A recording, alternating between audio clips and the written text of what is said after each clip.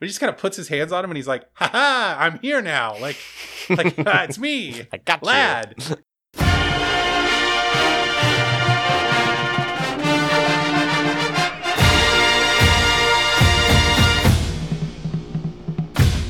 Welcome to Chapel Belgium, a stats-focused podcast about UGA football. I'm Justin. And I'm Nathan.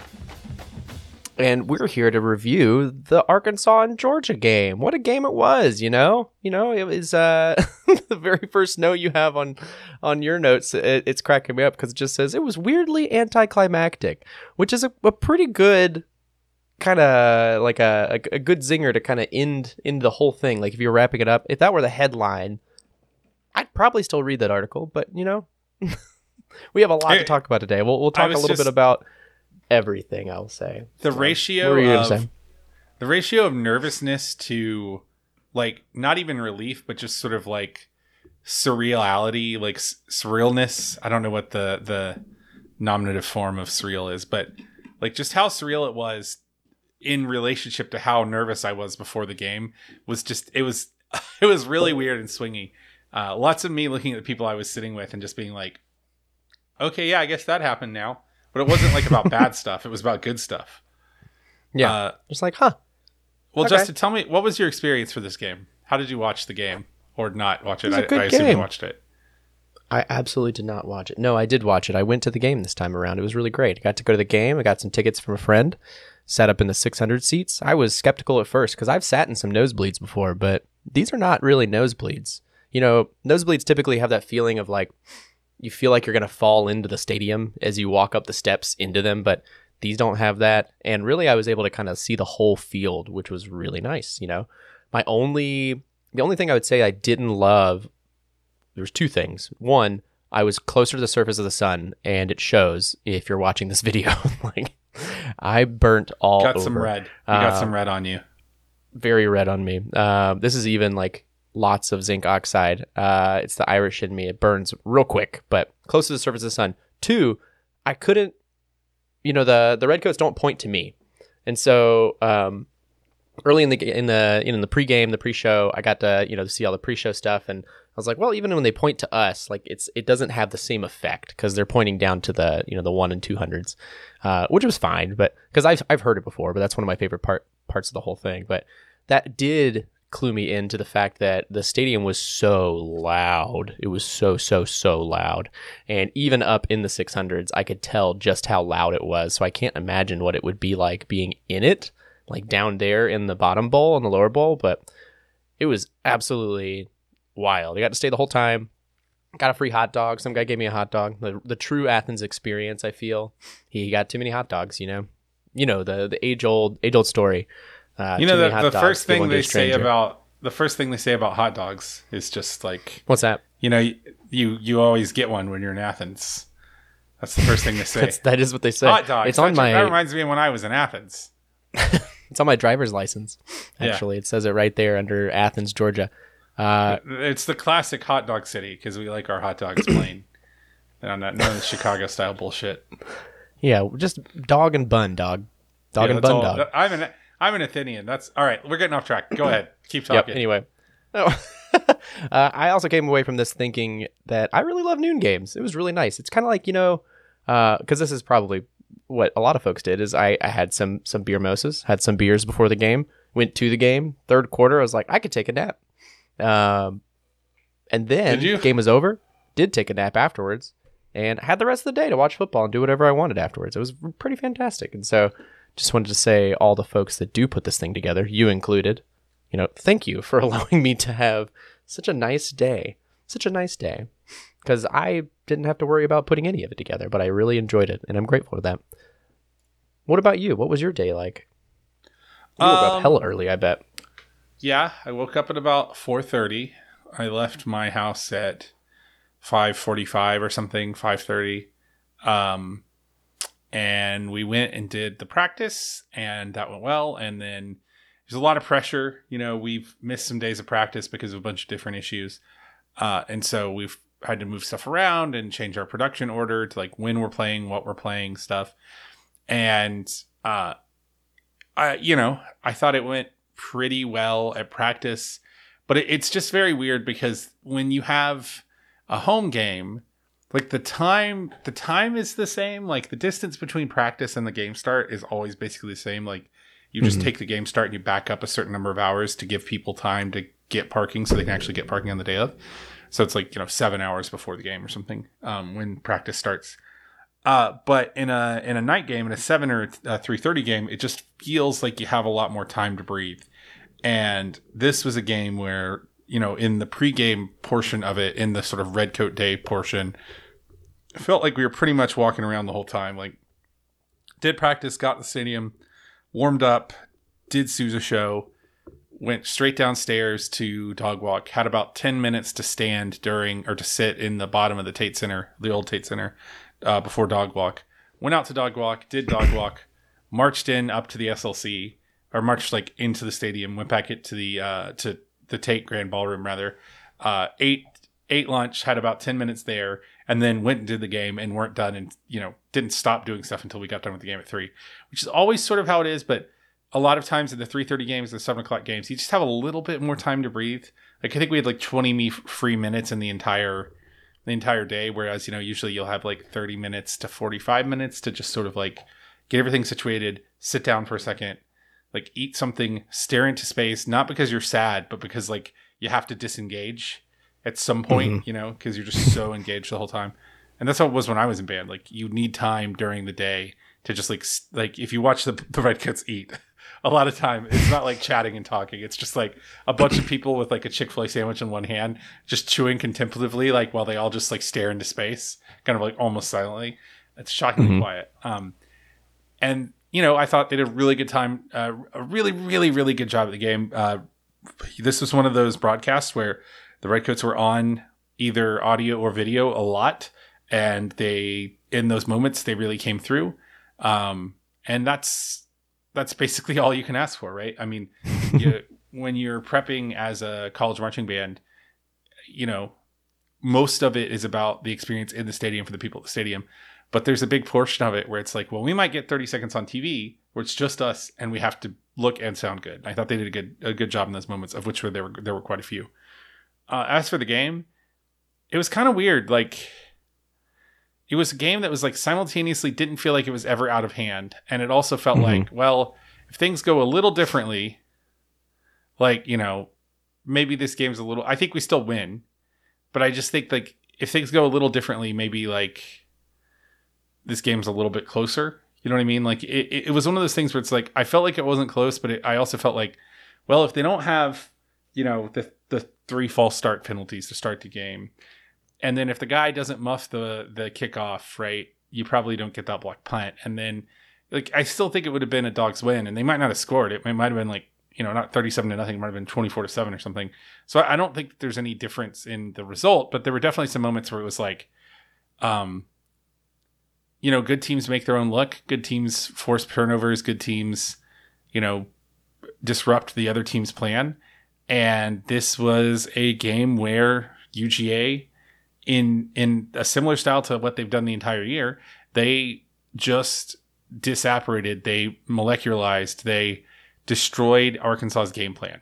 Not even like what Arkansas was doing, like not even Arkansas physically, which I think they did. They physically overwhelmed them. But there's an element to this UGA team that I was kind of struck by in 2021, where it's like, what this team does is breaks your game plan, and then they break you. That is like, if you have the talent to execute on them offensively, it might not work, right? With Alabama, you might not be able to do that. But what we've seen over 5 games from this team so far is that UGA takes what you want to do offensively and just, you can't do it. And then you've spent 24 hours of tape and prep work to run your offense, and you fundamentally cannot run your offense. There has not been a single team who has been able to, from like a theoretical or philosophical, standpoint, run what they want to do, right? Like Arkansas really keyed in on the outside zone run and, running in the interior against like light pressure looks with the quarterback. They just couldn't do it. They couldn't swing pass. They couldn't get swing passes out. They couldn't get yards after the catch. They fundamentally could not run like who they were as. Like, teams have identities, and that's not like coach speak. Like, teams have things that that's true. Like, teams have plays and styles of play and, schematics that they associate themselves with and that they build their identity around fundamentally. And there has not yet been a team that UGA has allowed to express its identity in any way, shape, or form. Like, they just didn't do. It's incredibly problematic. Yeah, well, yeah. I mean, and not a problematic way, but like across five. Like, what is Arkansas? Arkansas, they rush 3, they run the quarterback, they hit the deep shot, and the only thing that Arkansas did was that out of that list was they rushed 3, and they didn't even do that very well. So I don't know. I mean, it was certainly weird just to kind of watch. I kept trying to figure out what Arkansas was going to try differently, and I really couldn't even figure out what they were sort of trying most of the time because Georgia was just so definitely sitting them down. Yeah, defensively, I think at some point they switched from they had 4 down linemen where they put like 6 or 7 in the box. But by the time they did that, it was in the second half and they were down 28 and they were just tired. Mm-hmm. And Georgia's offensive line is not quite the road grading line that it has been in the past, but it's still good enough that if they tire you out, they will just they will make your ass quit. And they did. And I think mm-hmm. defensively, I think one of the fundamental things that we forget is that it's like whether or not this is actually true. And I do think it is true to some extent, but whether or not it's true, it doesn't matter. Something that coaches believe, regardless of its actual, sort of place in reality, is that football is essentially a game about rushing yards. Either you need to effectively gain rushing yards, effectively stop rushing yards, or you need some component of your offense that supplants those rushing yards, right? Like even the air raid guys talk about how their quick throw game replaces their rushing yards because efficiently moving down the ball down the field is basically the whole game, right? And the easiest way to do that is rushing. And so except for, your Mike Leaches of the world, basically all football coaches, regardless of what they tell you, want to do that. I mean, Kendall Briles, who is a bad person and shouldn't have a job, but Kendall Briles comes from a tree that throws the ball all the way around the field, but still fundamentally is trying to get downhill and beat ass and run the ball, right? And so it's something that I think is kind of undersold about UGA, currently per our statistical, I don't want to jump the gun on our statistical profile or anything, but currently on our statistical profile, we have UGA as the, rush EPA. We have them ranked 5th in rush EPA on the year, but it's still negative 0.1 rush EPA per play, which means every time that another team runs against UGA, they actually lose points on their final score every time they run the ball. And that is such a backbreaking. It is such a backbreaking thing from a just fundamental game plan because you only have a certain number of plays that you prep. You can't really change your offense mid-season. You're just running wrinkles. And if the core of your offense is inside power or counter or outside zone, inside zone, wide zone, split zone, duo, whatever, if that's the core of your offense and you literally have just a 0% success rate on it or whatever it is, that's the game. That's the whole damn game. That's the whole tweet. Yeah, I mean basically as soon as Arkansas figured out that they couldn't run the ball, I think they basically knew they couldn't win. Yeah. It definitely seemed and it was kind of funny. It was, speaking of just run games in general and talking through rushing, it seemed like Arkansas and everybody there kind of, I didn't expect to see I won't say vintage Georgia, but the Georgia from past years show up at this game. It didn't really, especially because the defensive scheme from Arkansas to start off they expected Georgia to throw more, and then they kind of inched up a little bit, and they, like you said, but by the time they did eventually change their format, their defensive format, it was way too late at that point. They were entirely too tired and just couldn't keep up, and they just kept chipping away and chipping away and chipping away. But it was fun to watch. It was really fun to watch. I wouldn't say I missed that style of play, but it was fun to see that we still got it, because it seemed like up to this game we hadn't shown that sort of run dominance until this game, right? I mean, really hadn't. UGA had, they had 83% of their power runs of less than 2 yards down a distance to go, because they were just basically we're going to just be Army now. Stop it or don't. UGA ran the ball 84% of the time. Arkansas ran it 56% of the time. I misread that, but this is per our advanced stats backstore, courtesy of gameonpaper.com/CFB, which you should check out. It's a very good website. We don't get paid by them, but they deserve it. It's just like three dudes making good stuff. But their success rate on rushing plays for Arkansas was 48%. UGA's was 52%, but it's 48% on 12 plays. They only ran the ball 12 times. They only passed the ball, or they only had 12 successful running plays. They only had 5 successful pass plays. I mean, I guess we can like go ahead and call this our official transition into the stats talk. Looking at our advanced box score, is there anything that strikes you about this? I will put the link on the Twitch stream right now, and also you can find this link on our Discord, and I guess I could probably put it on the tweet where we publish this episode. All right, carry on. Are you talking about our advanced box score that you created along with the other folks from our Discord? I'm talking about the game on paper. Or the game on paper. Okay. Yeah. The things that really stick out to me is this huge disparity in stop rate percentage. The Arkansas stop rate for the game was 9%. 9% of the time they were able to actually stop what Georgia wanted to do. And Georgia's stop rate was 58%. And it's absolutely mind-boggling the way that this team just kind of, in a way, plays solitaire defensively. Like they set out to do a thing, and then they do the thing. Like it doesn't matter what you say; it's going to be done. Or they just take away your ball, and then that's it. Like you don't get to play the game anymore. I'm playing the game. These are my rules, and this is how we do it. Mm-hmm. It was just anticlimactic. I think was a great way to describe exactly what it was, because it was just such a sound defeat. You're familiar with the concept. We've talked about this concept in the past on this show about the middle 8, which is this idea of the last 4 minutes before the half, the first 4 minutes after the half. It's the only time when you have a chance to have back-to-back possessions, basically. Arkansas had the first possession after the half. During the middle 8, Georgia ran 14 plays. Arkansas ran 6. Georgia's EPA per play on those plays is .001. That's not great.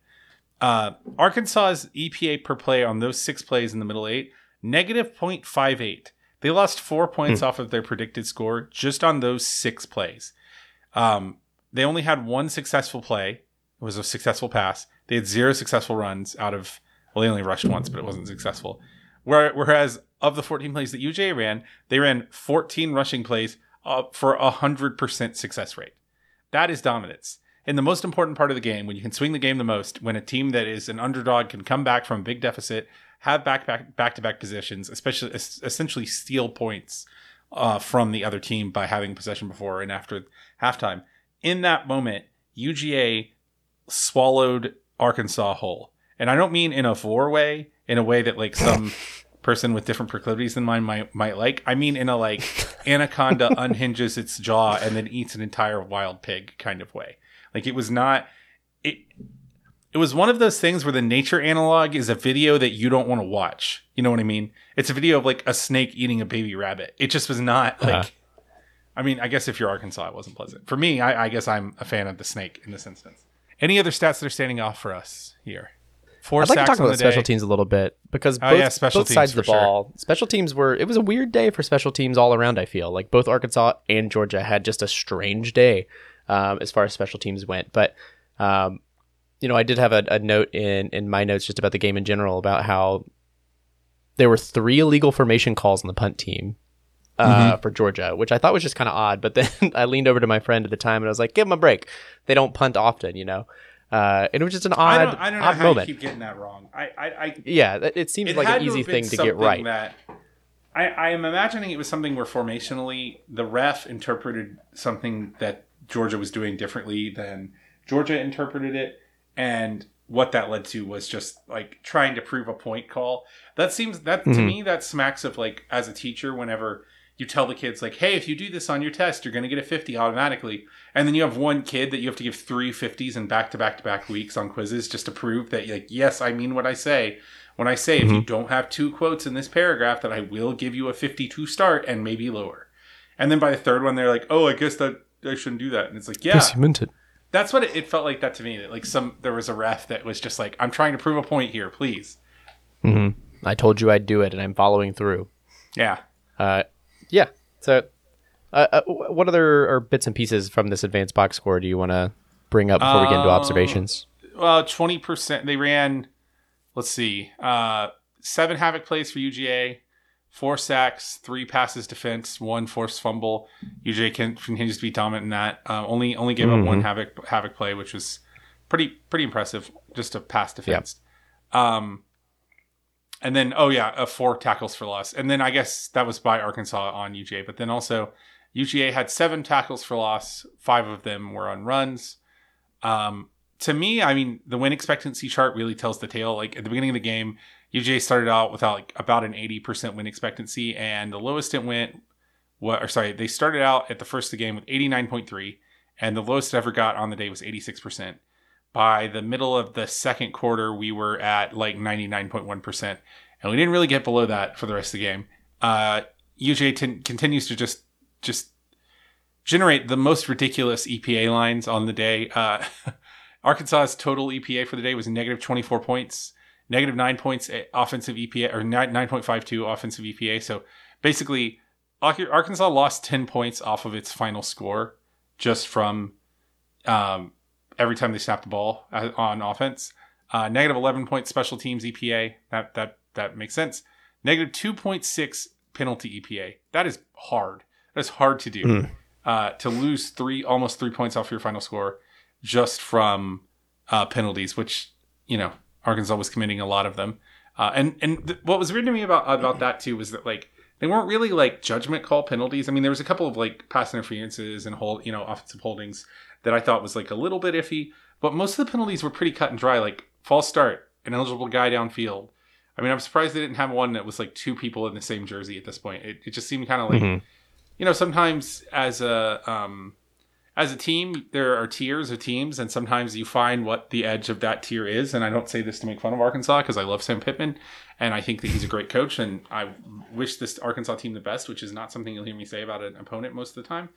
But sometimes, and UGA fans know this, you find out what the top of your tier is, right? UGA plays Alabama in 2007. They think they're really good, and they get destroyed, right? This has happened to UGA several times in the past, and I think this is really a moment where Arkansas, I don't think this derails Arkansas season or anything. They're already playing above expectation.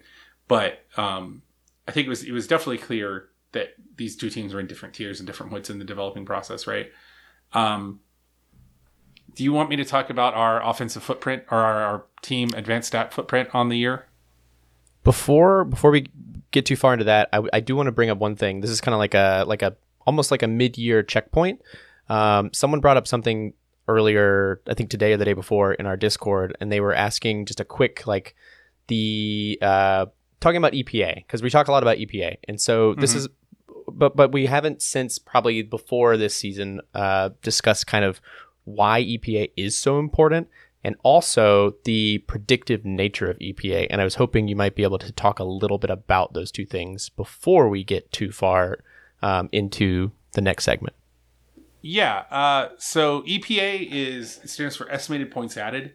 Our two traditional stats that this podcast was sort of founded on are success rate and explosiveness. How often are you ahead of the chains, right?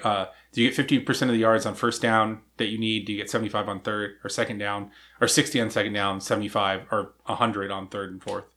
And then explosiveness, which is like how many points per play, like how many plays does it take for you to score a point, basically. Those two metrics have problems because they really they measure oftentimes diametrically different offenses, and oftentimes depending on an offense's makeup and what an offense wants to do, success rate and explosiveness might be sacrificed willingly, right? Army sometimes doesn't have very explosive teams, but they always have wishbone teams. Flexbone teams are always efficient because they just move the chains, right? So those two stats, while they're very important, they have limitations, right? They don't tell you the full story, right? There's a huge difference between you have a 3rd and 3 and you get 4 yards, and you have a 3rd and 3 and you get 75 yards, right? Those are two very different plays, but success rate treats them the same, right? Similarly with explosiveness, if you have a, let's say, 3-play drive where you score, your first play is 1 yard, your second play is 1 yard, and your third play is 75 yards, that gets treated the same as if you have a 3-play drive where you get 25 yards, 25 yards, 25 yards, right? Now, those are very different game situations, and they reflect a very different reality in terms of just where the football game is. And the goal of advanced analytics is to see deeper into a game. So oftentimes, even really stats that we like yard lines and stuff rate and success rate and explosiveness, they don't really tell a holistic picture of how an offense is doing. And you can look at them for very specific things if you want to investigate a game deeper on a more granular level, but they're not a very good takeaway stat, right? So EPA is a stat that we really like because it allows you to basically look at the impact of every single snap of a football game. So basically the way EPA works is you take all possible variations of where a ball can be and what the down and distance can be. So everything from 1st and 10 on the 25 to 2nd and 51 on your own 20, whatever, right?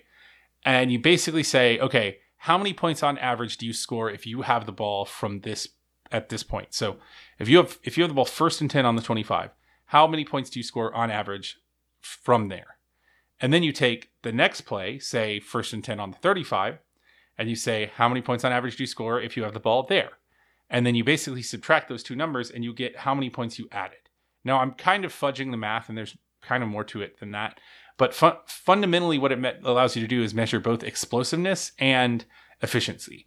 Basically, it just tells you what is the impact on the plays that you've had, and it sort of treats plays differently when they deserve to be treated differently, right? So the example that I used was success rate of like, if it's 3rd and 10 and you get 10 yards, and it's 3rd and 10 you get 75 yards, success rate treats those the same. EPA does not treat those plays the same, right? High EPA teams tend to perform well offensively. It's a very strong correlation. EPA is a stat that has a pretty good correlation to winning. It's not, I think DogQuant, who is one of the guys on our server who's helping us with CBCR squared, who you should be following on Twitter, DogQuant. DogQuant would tell you that there's a little bit more to that and that it's not totally correlative, but it is a very helpful stat because it basically just gives you a one number thing to tell you what was the effect of this team snapping the ball. So okay, I'll give you an example. So Arkansas on this game, right? If you want to talk about like defensive dominance, you can talk about sacks, you can talk about tackles for loss, you can talk about defense, whatever.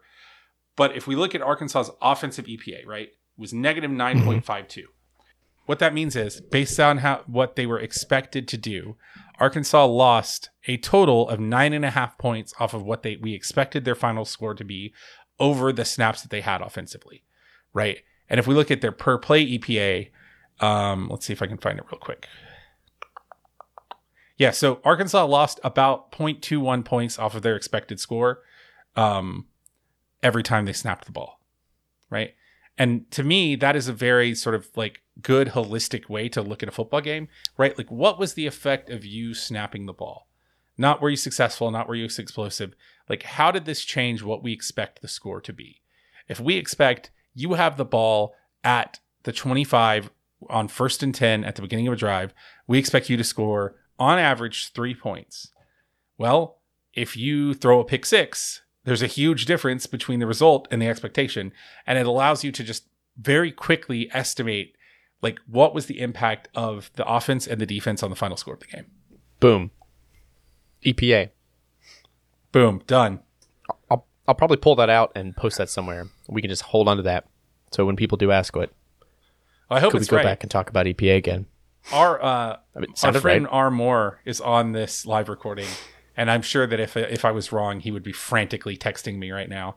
I would have already been tagged. No. I would have already been tagged several times on either our private chat or on the Stats channel if I got that wrong. So hopefully, the absence of evidence isn't the evidence of absence, but we'll see.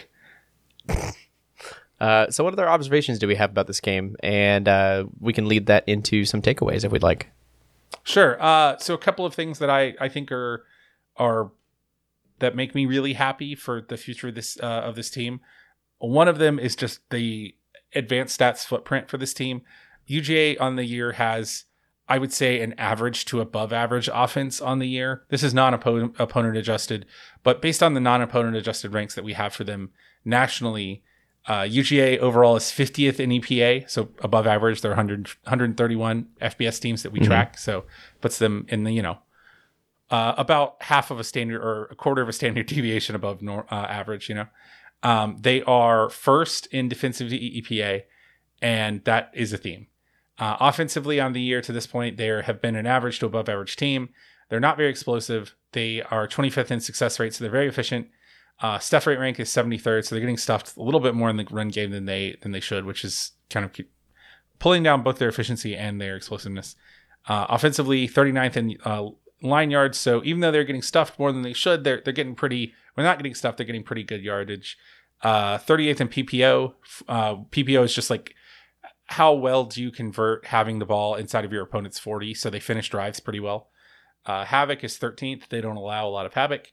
Rush EPA rank is 76th, which is really like explosiveness rank is 112th, so that's the worst number. But Rush EPA rank 76th. That's kind of what the team is, right? They're just an average to below average rushing team on the year holistically. Pass EPA rank 25th. That's very good. Standard L EPA rank 41st. Pass down EPA rank 62nd. So, that pass down EPA rank probably has a lot to do with the fact that we've had to start Stetson Bennett in 2 games, although he didn't hurt that number on the UAB game. Defensively to this year, we're just looking at, what's the footprint of this team? What's the profile? First in EPA defensively, first in success rate defensively, first in explosiveness rank defensively, 12th in stuff rate rank, 13th in line yard rank, and then in PPO first, Havoc rank 11th, Rush EPA 5th, Pass EPA first, Standard L EPA first, Pass down EPA third. This is the best defense in the nation, and it's not particularly close. The average EPA surrendered for a defensive team, so on average this year, when an offense snaps the ball, the defense surrenders about 0.17 points. So per every 10 plays you snap the ball, you get about 1 point against the average defense. Make sense? You with me so far, everyone? You can't respond, but I'm just going to say make sense. All right. Georgia this year, on average, every time you snap the ball against them, you lose 0.19 points. That's almost 0.2. So every 5 plays you snap the ball against Georgia's defense, you lose a point off of your expected score at the end of the game. That's what that means. It actually would have been better at times statistically, it would have been more beneficial at times on Saturday for Arkansas to take a knee than to continue to snap the ball. That's basically where we are. Like, it's hard for me to... It's hard to articulate how good this defense is. Like there are things in college football. Like, we started this podcast because we said sometimes what people say about the eye test is bullshit. People's traditional, the way they think about football is often wrong. The stats they look about in football are often wrong. People tend to overestimate narratives. They tend to underestimate facts. They tend to want to make things follow the Western narrative of the underdog wins and the plucky David, and Goliath story or whatever. But this is one of those times where you look at the stats, or you look at the play on the field and you say, well, this is probably the best defense in the country. And then you look at the stats and you're like, actually, it's not just the best defense in the country. It's the best defense in the country by a pretty good margin.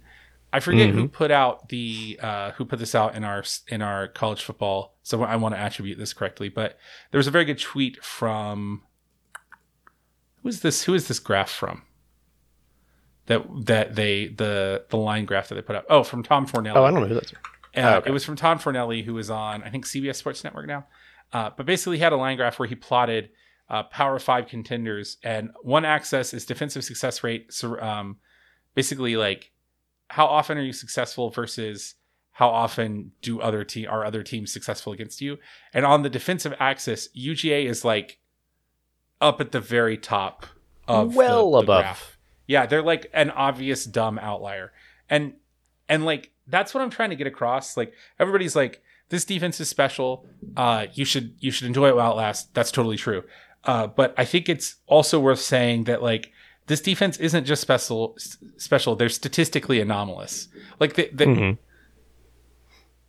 It will be a long time until UGA has another defense this good, and they might not win a national championship this year, and they might win a national championship with a better defense, or with a worse defense rather. But it will be a long time until you have a unit that is this much better than everyone else.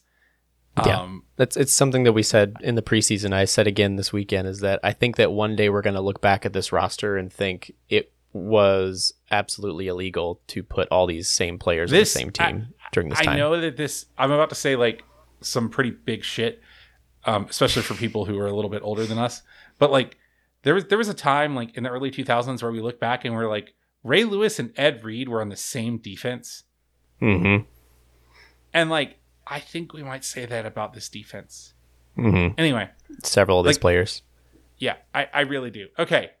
The one other thing I wanted to talk about that I think actually bodes well for us going forward is looking at SEC StatCat's offensive concepts for the week.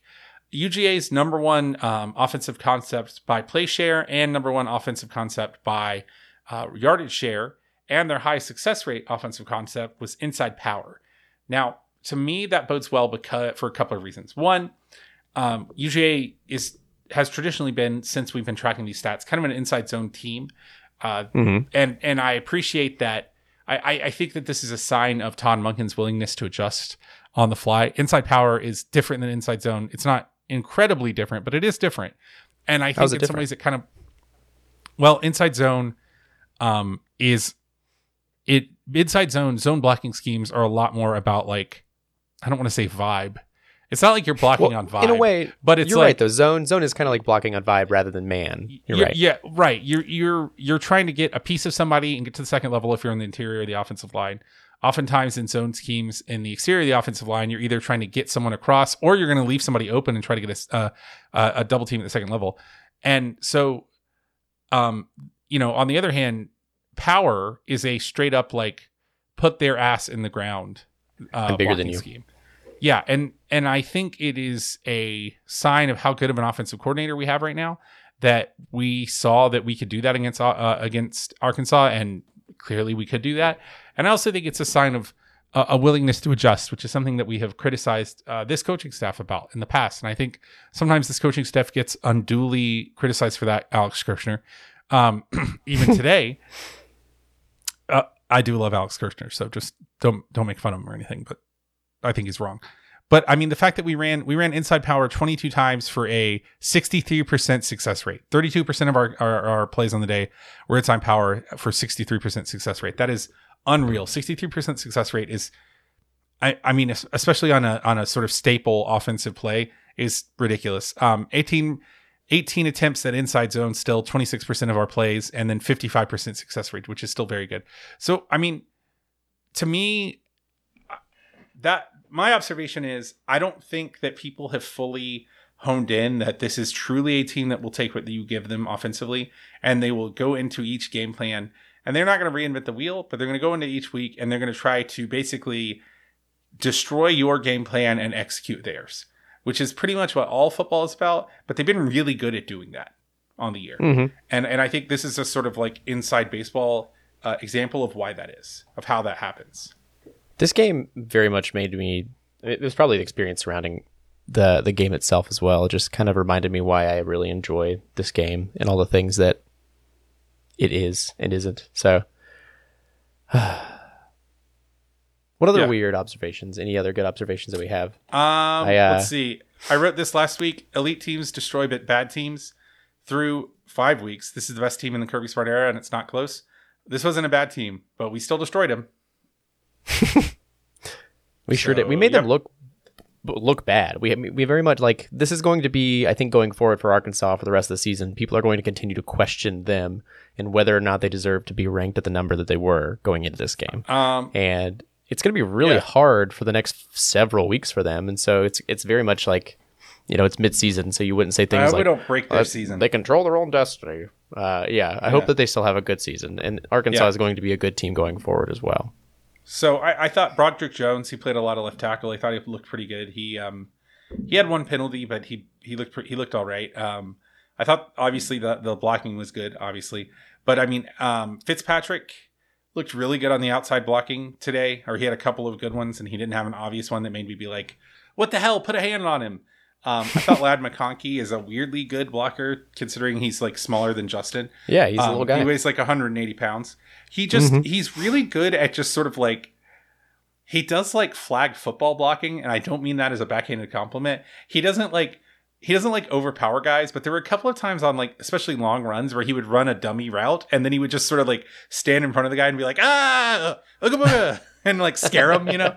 I think the biggest play of the day was a James Cook or run to the outside that was very well blocked on the inside, where basically the offensive tackle just like jacked the defensive end back into his defensive line compatriot, and then Cook got loose on the outside, but Ladd McConkey did a really good job of like, he ran a dummy route, the cornerback ran with him, and then as soon as the cornerback realizes that he needs to like, you know, play run support, McConkey doesn't really block. He blocks him, but he just kind of puts his hands on him and he's like, ha, I'm here now. Like it's me, I got Ladd. And like, that was enough. And so, I mean, I think a lot about blocking, I have been told by people who actually, you know understand the game. I think a lot of blocking is just positioning and timing, and he's really good at it. I thought obviously Darnell is just, I mean, there's already a GIF going around. I'm going to say maybe I saw it from the My God podcast guys. It might have been Dog Out West, but I don't know. There's a GIF going around where Darnell Washington just like throws a guy into the ground. Like he basically comes across the formation, grabs I'm going to say linebacker, and just literally throws him into the ground. And it was like everything else on that play went wrong for Georgia, and the result was a tackle for loss for Arkansas. But that one poor linebacker who tried to fill the B gap just got absolutely planted. So that's good. It's good to see that. What any observations do you have? Yeah, like I said at the start of the show, like the crowd just played a huge part of this game, you know. And the only reason I say that is because I'm interested in seeing how that will affect away games, especially going into Jordan-Hare. It's, you know, historically a tough place to play. However, this Auburn team feels like a historically bad Auburn team right now. So we'll see how that actually affects it. And if the defense does travel as well as defense tends to travel. Arkansas, I was very impressed, though. Speaking of defense, I was very impressed. Arkansas had very few penalties coming into this game. They had less than 5 on average per each game. And UGA and the crowd itself, I think, drew so many. It just made Arkansas look confused a lot of times and drew them over the line. Lots of false starts, lots of offsides. Like it wasn't anything that was no technical fouls, nothing, personal fouls or anything like that, but very much like a UGA doing what they want to do and then executing well and making it happen. And I'm excited about that going forward as well. Like just another layer to this defense. Like the defense isn't just bigger than you, the defense is smarter than you. And that was really exciting to see. The very last thing I have on here was I think it was in the third or fourth quarter. Speaking of penalties, we didn't really know what happened. I remember there were a bunch of flags. There was like a flag up on the top half of the field, and there were a couple on the bottom, and I was just kind of like, what in the world happened? Like, there was holding on every call, of course, but this one was when the ref kind of hesitated for a moment, and then he said, there are multiple penalties on the defense. And it was a whole bunch of different penalties, but I'd never seen so many different penalties and announced in that way, and I thought that was pretty funny. Just not much of a takeaway. Just an observation, really. Yeah, the old 3 penalties on the same defensive play one. When it's like it was like defensive holding, that penalty is declined. I think the other one was like offsides, that penalty is declined. Pass interference, that penalty is accepted. Yep. Like he was like out of breath at the end of his recitation of the penalties. He had to review things before he really got into it. But yeah. Takeaways from this game. You have a big one right at the top. The existential question for 2021 is JT Daniels' health. Yeah, I mean, what does it mean? And really, the existential question isn't even really about JT. It's just like, what is UGA's ceiling with Stetson Bennett, and how long are they going to need to explore that ceiling? Right? I mean, I everything I've read, everything that we have heard, and I don't just say me. It's just everybody seems to agree that this is just one of those soft tissue injuries that Bennett has, that he could be good to go against Auburn. He could be out for 2 more weeks. We don't know. But I think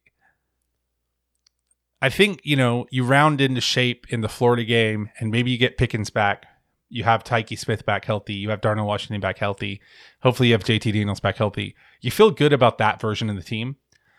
And I think the next 2 weeks are kind of pivotal. I really do. I think Georgia has to prove that it has a high ceiling with Stetson Bennett on the road in a hostile environment. And I think, if you can do that against Auburn, you're going to have a very good year. To me, these next two games feel like the games where you have a stumble if you're going to have a stumble, right? I don't think that this team full strength, I don't think that they're going to have a lot of problems with the rest of the schedule if they're full strength, honestly. I think with JT Daniels in and with getting some of these playmakers back, whether that's Blaylock or Rosemary-Jacksaint or it's George Pickens, right? I think once you get some of those guys back and you have JT healthy, you can beat pretty much anybody. And so I really think these next 2 weeks, and I'm not muncening about this game at all. I think Georgia's going to win. I think they're going to beat Auburn. But I do think that, like, if you were going to say, here's a spot where Georgia gets upset, Jordan Hare at 3:30 on a Saturday, I mean, crazier things have happened. Ask Alabama, right? I don't think that's going to happen because I think defense travels. I think that if you have a defense this good, they're going to be this good, and you can put it. We could play the game in freaking Siberia, and they'd probably actually be better because they could all use Jordan Davis for warmth. But because he just like exudes heat and charm and love and light, and I love him. But I think you really have to ask. I think there's a chance that UGA wins this game and has a scare next week, right? I think there's a chance UGA wins this game like 21-10 or something, and there's a couple of key plays that turn the game. Now, I think there's also a chance that UGA just like blows the doors off this team. But I really think that my big observation through this week, or my sort of takeaway, is just what can this team be when they're not at full health? Because I think we kind of know what they can be when they're at full health. Or at least, yeah, where we're headed with full health. Once it gets there, definitely. Before we get into prediction view, what are your takeaways? I have some takeaways here for you. Somebody mentioned recently that we don't say borderline erotic anymore. We don't. It's not something. It's like a segment of the past or a phrase of the past. And so I wanted to bring it back just for a moment because there are a lot of really fun borderline erotic facts about this team right now that I just wanted to say into the audio sphere for everybody to enjoy, to have, and to hold, and to laud over all of your foes, your friends, frenemies, whatever you want. But just to put these out in the world. You may have seen them all in separate places, but here they all are in the same place. So first borderline erotic fact, Georgia has now scored 101 points without allowing one. Very exciting stuff. Georgia has only allowed one offensive touchdown for the entire season over 5 games. Georgia has allowed only 2 touchdowns at all this entire season. Georgia has won 2 SEC games by a combined score of 99-0. And across 2 top 10 matchups, Georgia has only allowed 3 points. That gets a lip bite from me, dog. I was going to say, Nathan is here just enjoying himself. This is the edging portion of the show. That made me feel very much like every time I see Georgia's defense walk out on the field, I'm like that gif of Denzel Washington where he's like, my man. That's how I feel every time. I'm like, damn. There goes my man. My man. I went to the game with my friend Will, and when the Arkansas team came onto the field, Will's like a very quiet, not very outspoken, very introverted guy, and he's a man of few words, but the words he does speak are loud. And so when they came out onto the field, he hadn't really said anything for a little while. He's just kind of taking the scene in, and he goes, "Those dudes are little." That's the thing. They're little. Not. They're actually pretty They're big. Not little dudes. Yeah, it's just... Relatively speaking. Yeah, it was a very fun game, though. Compared to everybody else. So, prediction review, just the over-unders going back through. Can we just say we had a rough day, both of us? It was a rough day for over-unders, yeah. I mean, we thought this game would look very different. You know, we have the first one, right off the bat, is the 48.5 points scored. We both said over. We thought it would be a big game. Everybody, including Arkansas, thought this game was going to look like our previous 4 games. Turns out it did. We just did it differently. Turns out this team has layers. You have to let the other team score 325 passing hit the yards. Over. Just don't do the over. That's what it is. Don't do the over. We're idiots. 325 passing yards for JT. Didn't start. 2.5 UJ sacks. We had, 4 on the day? We both said over. That was great. Bro Broma. Gave us an Ask CBC. I believe. Bro Broma. Over under 2.5 Darnell receptions and a .5 Tyke interception. Neither of those things happened. So another strange over under in there. The next one, 3.5 Georgia explosive plays. We both said over. It was a little bit under. I believe it was 1 on the day total. And then 0.5 Arkansas fumbles lost under. And our total score predictions, you said 31-20. I said 41-20. By the end of the game, I thought we were about to score in those last few minutes. We ended up getting just a field goal, but we almost had a 41-0, which would have just been weird. But yeah, good game overall. Looking forward to the rest of them. We did not have the layout of the game pegged. I don't think we've yet really felt. I feel like I had a really good feel for the Clemson game, and a pretty good feel for the UAB game. But the other 3 games, I just have not had any feel for how they were going to go. I think I'm just underestimating. I'm underestimating how good UJ's defense is. All right. Let's hit them with our favorite segment. What do you say? Yeah, let's do it. Ask CBC, brought to you by you, our friends, our family, our community, our patrons. Neither of our wives listen to the show, so I'm going to not say our lovers, but everything but that. So... Everything but that specifically. Yeah. So, if everything you want good to hear your platonic questions, that you can be. Sorry, go ahead. Sorry, go with the do the thing. Nathan wants to keep waxing poetic to each of you, but if you want to hear your questions answered on the show, make sure you get them to us before we record. We typically record on Sundays. Today's a Monday. What a work to do, but Sundays and or Wednesdays, Tuesdays, Wednesdays kind of thing. So just get them out to us. Email. chapelbellcurve.com or Twitter, Facebook when it's not down. First question comes in from Joel, but spooky. Them dogs is hell, don't they? Them dogs is hell. That's what I said. That's what I shaved into my son's head for the church service. Auburn sucks. Getting ready for the big one. I'm going to go right to the next few that kind of have the same feel to them. Ian Boatman, just how hard does this team fuck? I think pretty gently. I think this defense is good enough to give you what you need. Mm-hmm. You don't always. It could be hard, but they can Jack Black it too if they want to. Sometimes it's not right to do. Yeah, I think they're gentlemen. K. Sarge, and that's how it goes. All right. K. Sarge asks, if we are still ranked 2 after this, we riot, right? No, I want to be ranked 2. Yeah, I want to be. Better this way. It's never going to happen, but I wish we were unranked. I don't care. Fuck them all. Calm down, sir. I want to go to the national. When we win the national championship, I want to come out of it like both fingers up, kicking trash cans over, like just like total knife kid energy. You know that TikTok where the kid's like, "I have a knife," and like his mom's like, "No." Yeah, if we win the national championship, I'm gonna have a knife for the next 365 days. So get ready. All right, just running around the yard. Yeah. My wife second is question for K. Sarge. Was Darnell Washington coming back the key to the run game, or did other players step up to enable it? That is a fine. I think that Jashley just putting that out. I think that it didn't hurt, but I do think that the offensive line had a much better day. They did. They really did. Steven asks, have you guys also reached a state of zen watching this team? I'm no longer worried in the slightest about playing a top 10 team at home. I'm not worried in the least about going on the road to Jordan Hare. Just wondering if I'm alone.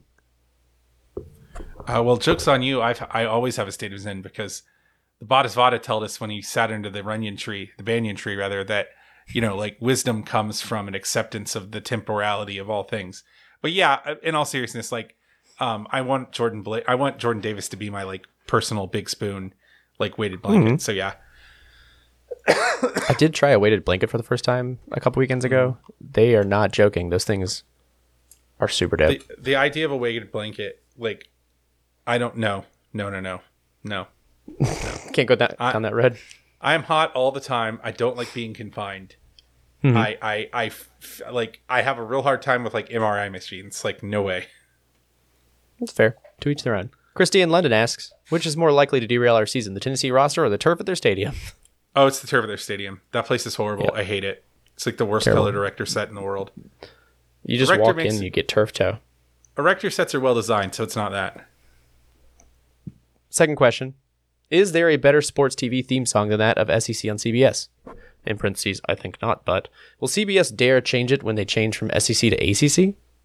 Oh my God. But if they changed it, how bad, like, how angry would you be if they were like, welcome to 50% full Raleigh, North Carolina for a thrilling matchup of a bad North Carolina State team and an unaccountably good Wake Forest team. It's 12 a.m. on a Thursday. Oh my God. I hate this. I hate it already. Broboma asks, in response to the stuff between Kirshner and UGA Twitter, over under 90 FBS programs that Stetson Bennett would start for. So there are 131. So you're asking me, are there 40 teams? Are there only 40 teams where he wouldn't start? I'm going to say no. Hold on. Let me just do this real quick. That's fair. Actually, the way you put it like that, 40 teams that he wouldn't start for. Yeah, so I think it'd be that's under. Believable. Hold on, let me see. 20. Let's look at QBR. Right now, Old Stet. He's not on the first page, so I'm going to say he's not in the top 50. So I'm going to go ahead and say that no. Yeah. So yes, I would say under. I don't think it's that much. I don't think it's that much farther below. I think it's probably It feels not have enough situational. Snaps to qualify because I don't see him at like 100. Let's try the SEC.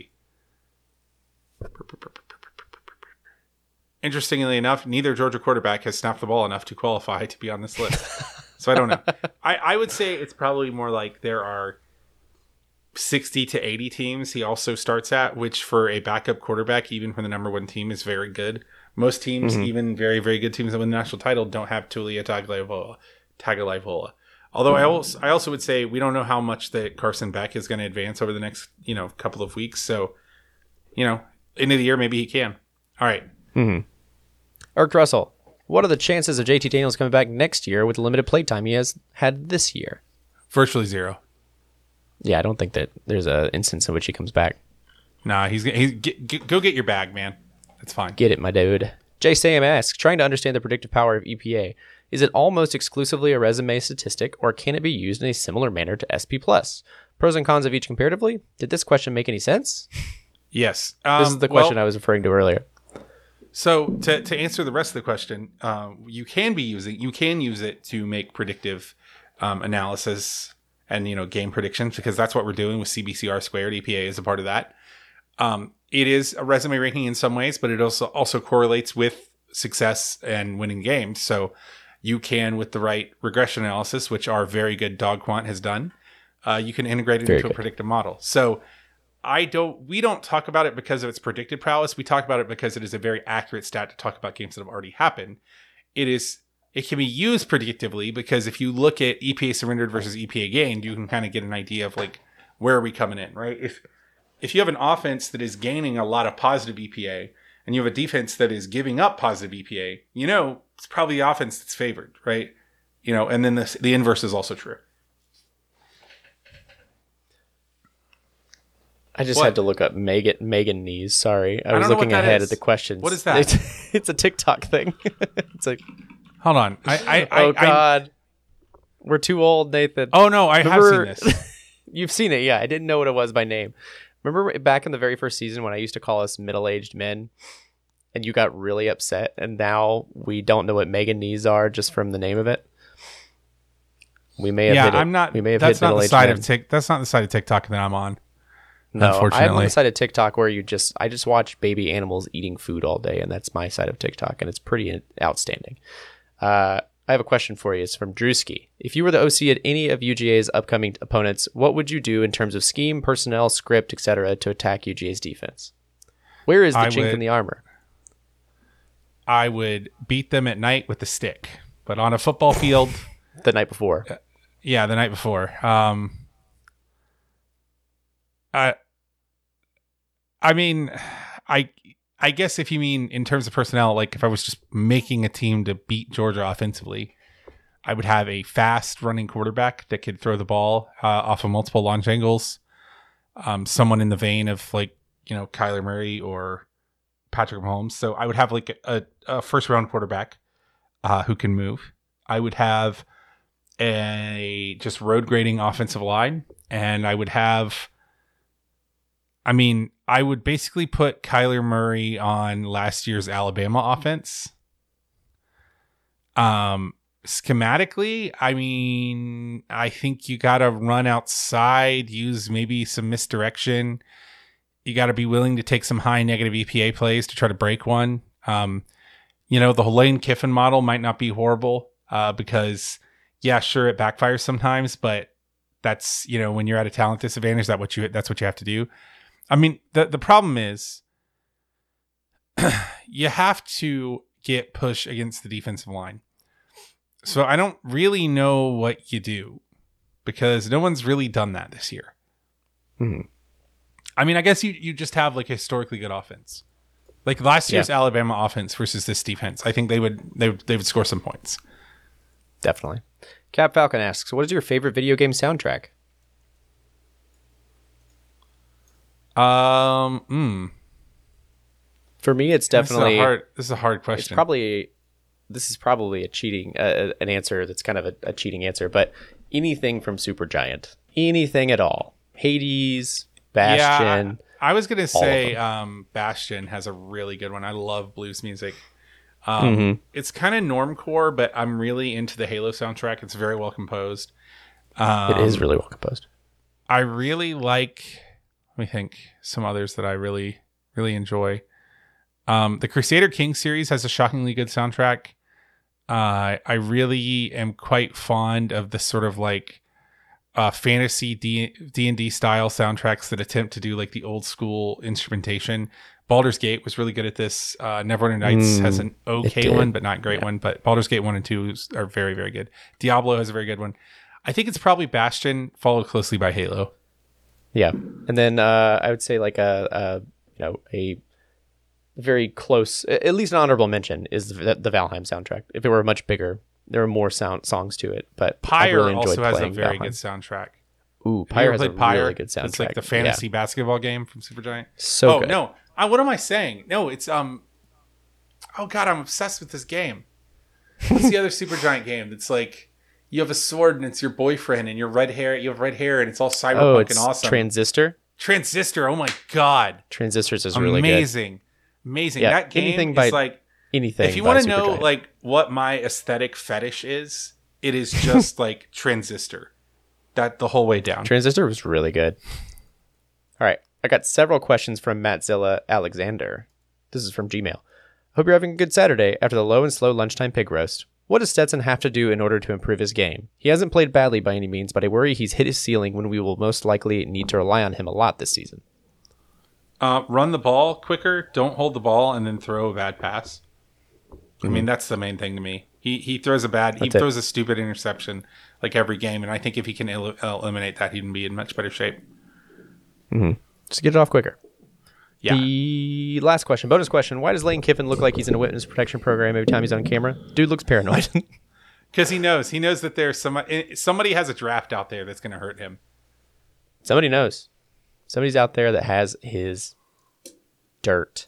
Metatazi asks, if each of our QBs were personified as a vehicle, which vehicle would they be and why?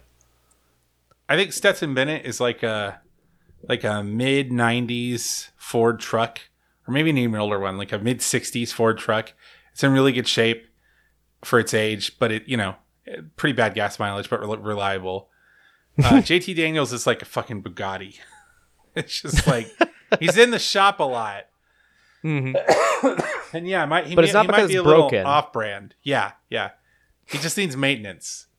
Yeah, just a little bit of maintenance. Did you skip the DCI question? Mm-mm. Have we not gotten to it yet? I haven't got to yet. Oh, okay. Don't you worry. Nathan knew. I'm excited about that one. The DCI question's coming. Okay. Tim Watts. This one came in like as we hit the record button earlier. Tim says first before he asks, hope y'all get these before you record. Would be grateful for your thoughts and insight.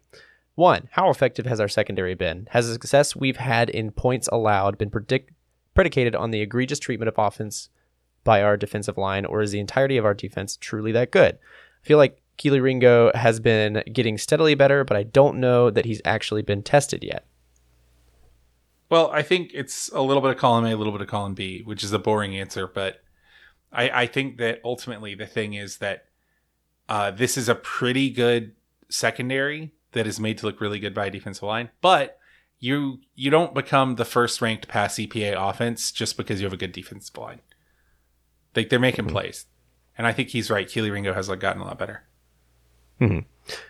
Next question, what can we glean from receiving production? The emergence of your boy Lad McConkey Kong in our house, and Brock Bowers versus Vandy and Archie were great, but I'm not sure if it was a case of the next man up concept working, or if we should be happy that we played these opponents while we're still getting pass catchers healthy.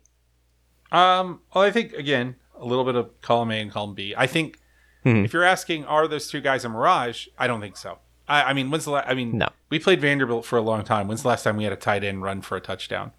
Right, I think they're both pretty legit, and I think we were lucky that we could find some of these weapons against lower ranked teams, but I think that they will come through in big spots as well. Mm-hmm. All right, Nathan, here's your time to shine. If this Georgia team were a DCI core, who would it be? Can be a year, outfit, or just a core in general? I've thought of this. Those of you that don't know, DCI is basically like the professional top tier marching band. All right, if you don't like drum corps. If you don't like drum corps, I suggest that you just scooch forward, I'm going to say 30 to 45 minutes. No, I mean a minute or two. So I want to say the Blue Devils because I really like the Blue Devils, and I have two very good friends who are on staff and were Blue Devil alums. But the Blue Devils are Georgia. I'm sorry, the Blue Devils are Alabama. It's just what it is. They're Alabama. That's fair. The Blue Devils have the most money. They have the most talent. They win, and people hate them at shows, but they usually deserve to win. I remember when I saw Metamorph on the field, I was like, "Yeah, they're gonna win." There it is. Yep, it was incredible. Yeah, I mean, of the I think 2 or 3 highest scoring shows in the history of drum corps, I think Blue Devils have either 2 or 3 of them, depending on where that Cavalier show was. Man. I was always a Blue Coats fan. I love the Blue Coats. They always had a really fantastic horn line. To me, the Blue Coats are a little bit more like, they're kind of more of like Oregon. You know what I mean?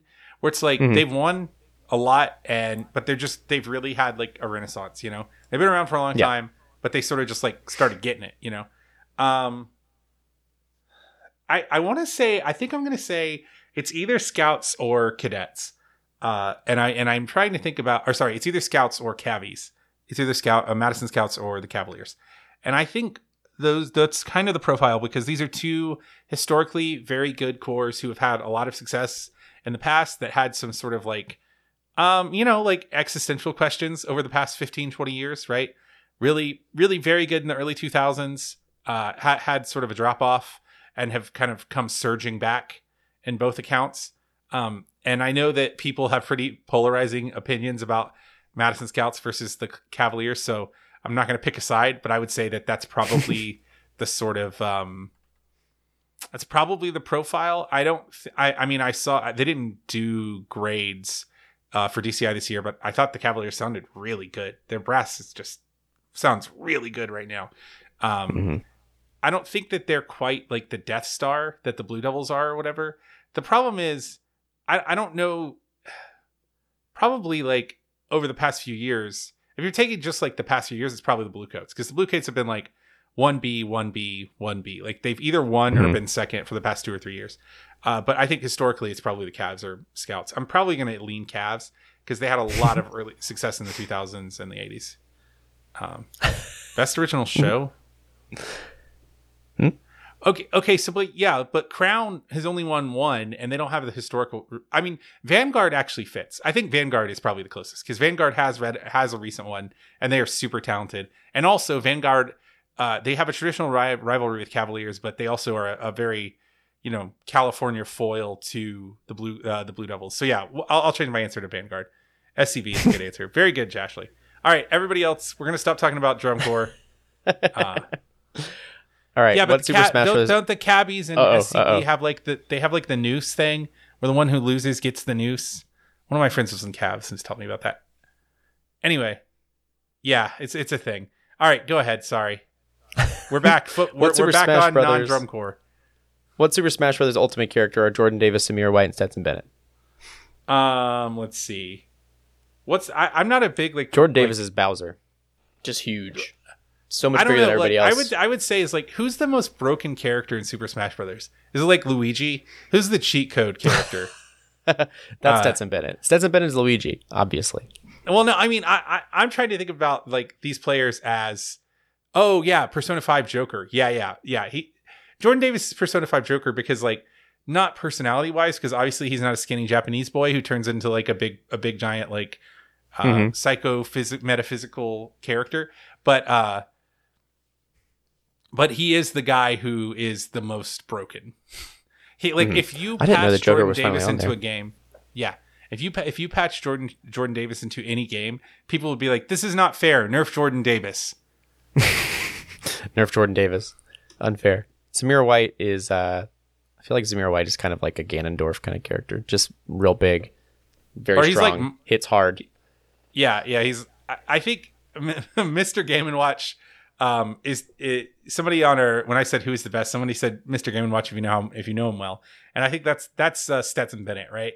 Kind of non-traditional, but if you can get something out of him if you know what you're doing. Yeah, you know the buttons. Yeah. Final question from Tim is Lane Kiffin the biggest asshole? I like Lane. I mean, he's an idiot, and he admitted he shouldn't have said what he said. He made a comment about get your popcorn before the Alabama game because he was hyped up. Mm-hmm. And then he made a joke. He apparently joked at halftime that apparently they left the microwave unplugged, which I thought was hilarious. That was very funny. No, I think there are a lot bigger assholes in CFB than Lane Kiffin. Yeah, and the only difference is that he says it out loud instead of in the church service or at some weird Jacksonville club, Urban Meyer. He says it there too. I think Lane Kiffin definitely says it at the church service. Yeah, but he says it in both places. He's not a hypocrite about it. That's true. Yeah, that's very true. He never hides it. And Tim ends with go Dogs forever and ever. Amen. Amen. And also with you. And also with you. We got a couple more segments real quick before we wrap up. We'll get through them real quick. First one is the Dr. James Bearfield Troll Corner, presented by Cheerwine. It's the wine that gives you diabetes. TM. First question is, does Zeus have Megan knees? And you might have to look this one up because we did. Yes, a TikTok. Okay, I just want to say that, yes, we are middle-aged men now. That's fine. But I'm on TikTok a lot, and I had not seen this. And I looked at the original. It doesn't have that many views. Anyway, yeah, sure. It doesn't. I don't get it. Yeah. Well, it's all about how it's her and her boyfriend, and her knees can go lower than his because, humans have different physiology based on their gender. Women's center of gravity is in their hips, so they can get lower to the ground. Now I understand. Thanks. Thanks for breaking it down. If you get 171 more yards of offense and still lose, it's the player's fault, not the coach's, right? He's talking about Dan Mullen, who sort of blamed his inexplicable loss to Kentucky. Not inexplicable. They beat that ass. Love you, Turner Hawkins. But they blamed their loss to Kentucky on the players, which it's totally their fault and not his fault for being a bad coach. James asks, or just kind of demands, give me a poem, Englishman. I'm only going to read one stanza of this because it gets pretty brutal. You ready? This is called We Had Seen a Pig. It's by Marvin Bell. Stanza 1, or I guess chapter 1 in this instance. One man held the huge pig down, and the other struck with an ice pick into the jugular, which is when we started to pay attention. The blood rose 10 feet with force while the sow swam on its back as if to cut its own neck. Its fatty back smacked the slippery cement while the assassins shuffled to keep their balance, and the bloody fountain rose and fell back and rose less and less high until the red plume re-entered the pig at the neck, and the belly collapsed and the pig's face went dull. Yeah, I got pretty dark, huh? Yeah, there's 4 more of those and they don't get better. So, yeah, there's mine. There it is. Next question is, must Champa Florida insurgent spy sent to sabotage our punts? No, he was a triple agent the whole time. You might not have heard this not watching, since you were at the game, but this question I saw has to the do with spaghetti the and broadcast. catfish thing. Yeah, I saw it. I saw that. I want to eat it. If I start eating spaghetti and catfish, will I be as good as N'Kobe Dean? James asks. No, you have to start when you're 3 years old, I think. But I do think that it sounded to me like he was saying when he eats spaghetti, he has fried catfish with it, right? Or was he saying like maybe spaghetti, sauce, broken up pieces of fried catfish? I mean, if it's all there, you just put it all in the bowl, I think. No. I mean, you know what? If that's what Nakobe does, God, it's working. So, yeah. If we were the ones who womp, what does that make Arkansas, Walt Jr. or Skyler? Skyler. He's the most Arkansas person in the world. And the final segment of the show has become its own segment. Yara. Yara Rage Against the Machine rages so hard today for this game. So, I'll just kind of get angrier, I guess. Okay. Tag yourself as a moment in the game. I'm the block punt or the 2 false starts because that shit was fire. I would say I am when Jordan Davis tackled a guy and then celebrated while still laying down on the ground. Is JT Daniels gonna be okay, dude? I know it's a lat injury, but still. Also, do you think he's gonna dip next year because he isn't playing as much this year? He's going to dip because he wants to make money in the NFL, not because he isn't playing. And he's going to play as soon as he's healthy. And is he okay? We'll see. Hey, besties, why are we still number 2, not number 1? Question mark. Alabama hasn't really shown that many chinks in the armor other than the fact that their defense is not that good this year. 3 words to describe the game. Go. I like pulled pork. That's 4. I'm bad at this. I would say elite, anticlimactic, and relievingly boring. Oh, I fucked it up again. You'll see. I got. All right. Wait, so is Auburn good this year? I read they're significantly better than last year. I don't know how good they are. They've only played. Pork was forked. That's a much better answer, Justin Smith. Thank you. They basically played really well against bad teams and teams with bad defenses, and really poorly against good teams. So, is Georgia State a good team? I don't know. No, decidedly not. If you were to choose any song, piece of music ever to be turned into a Stan's tune, what would you choose? Well, the 2 that I always advocate for are Kylo Ren's First Order theme from the score to The Force Awakens, which is very good. I think it would be a good defensive Stan's tune. And then there's this piece called Say You Won't. It's by Brass Tracks that I don't think anyone's ever going to play because they should. It's very obscure. But yeah, those would both be good. Oh God, I Write Sins Not Tragedies would just be funny. Jashley suggested Saturday Night, Panic at the Disco. That'd also be a good one. And that made me think about I Write Sins Not Tragedies. What's the most interesting dream you had recently? Well, oh, damn it. I can't be mad and talk too fast. Because dead ass last night I had a dream I played Battle Hymn on fucking sousaphone. It was insane. Tell me. I recently had a dream that I was teaching magic in my classroom. And that was my curriculum. And we were going to have an EOC. And it was going to be a big tournament. What about yours? I don't. I'm just gonna share. I don't remember my last dream I had, but Anna used to have this kid named Jack who was very Eastern European, and he no joke spoke with the stereotypical Eastern European accent. He was 5 or 6 years old, but they had one year they had an MLK. I have a dream, or I had a dream assignment, and so they were given the prompt I have a dream that blah blah blah, and they had to write what their dream was, and Jack's was, I have no dreams, only nightmares. And we say that to each other all of the time. But that's how Jack speaks. And Jack had no chill. All right, final question. Why were there so many MF penalties if Arkansas is, in parentheses, was LMAO a number 8 team? I genuinely don't get it. Well, they just self-destructed because they couldn't deal with our intensity. So yeah, that's why. Because they couldn't handle this juice. They couldn't handle the juice. Get the juice. They came through. They got whomped. They got touched badly. It hurt. We are the ones who whomp. They got their bells rung. They came through. Sit down. Yeah, sit down. Arkansas. Sit down, Arkansas.